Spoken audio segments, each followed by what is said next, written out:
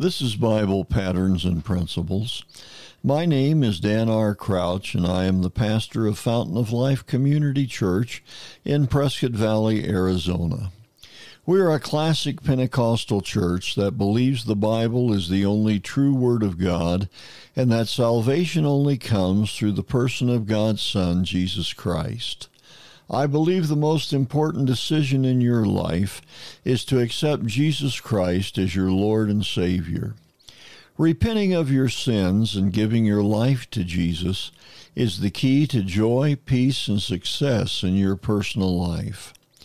At Bible Patterns and Principles, my goal is to help you find the peace and comfort God wants you to experience. Let's look at a verse for today. Isaiah chapter 41, beginning to read in verse number 10, declares, "Fear thou not, for I am with thee. Be not dismayed, for I am thy God. I will strengthen thee. Yea, I will help thee. Yea, I will uphold thee with the right hand of my righteousness. Behold, all they that were incensed against thee shall be ashamed and confounded. They shall be as nothing. And they that strive with thee shall perish. Thou shalt seek them and shall not find them. Even them that contended with thee. They that war against thee shall be as nothing, and as a thing of naught. For I, the Lord thy God, will hold thy right hand, and say unto thee, Fear not, I will help thee." We have no promise of God that life will be without difficulties or opposition. We all are at times attacked for no reason that we can see.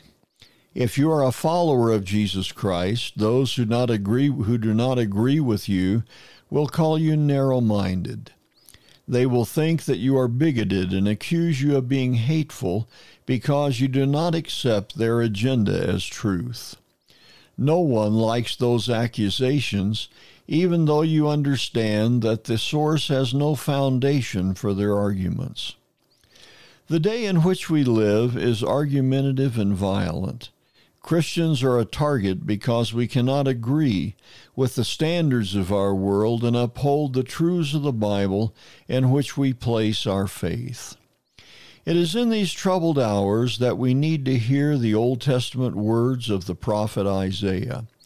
He reminds us that God has said, "Fear thou not, for I am with thee." We need to let those words ring in our hearts, for our God has promised, and we do not need to be afraid. "Thou shalt not be afraid for the terror by night, or for the arrow that flieth by day," says the psalmist. The forces of evil that seem so strong, and yet our God is stronger. Isaiah 41:10, "For I am thy God, I will strengthen thee, yea, I will help thee, yea, I will uphold thee with the right hand of my righteousness." By God's power and wisdom, we will overcome all who attack us. Our God will always be there. Through him the battles are won. I hope the words we have shared today have spoken to the needs of your life. Jesus wants to minister to you if you will only let him. If you have not already done so, invite Jesus Christ to be your Lord. All you have to do is invite him to forgive your sins and be your personal Savior. I am sure if you ask, he will honor your prayer. This has been Bible Patterns and Principles.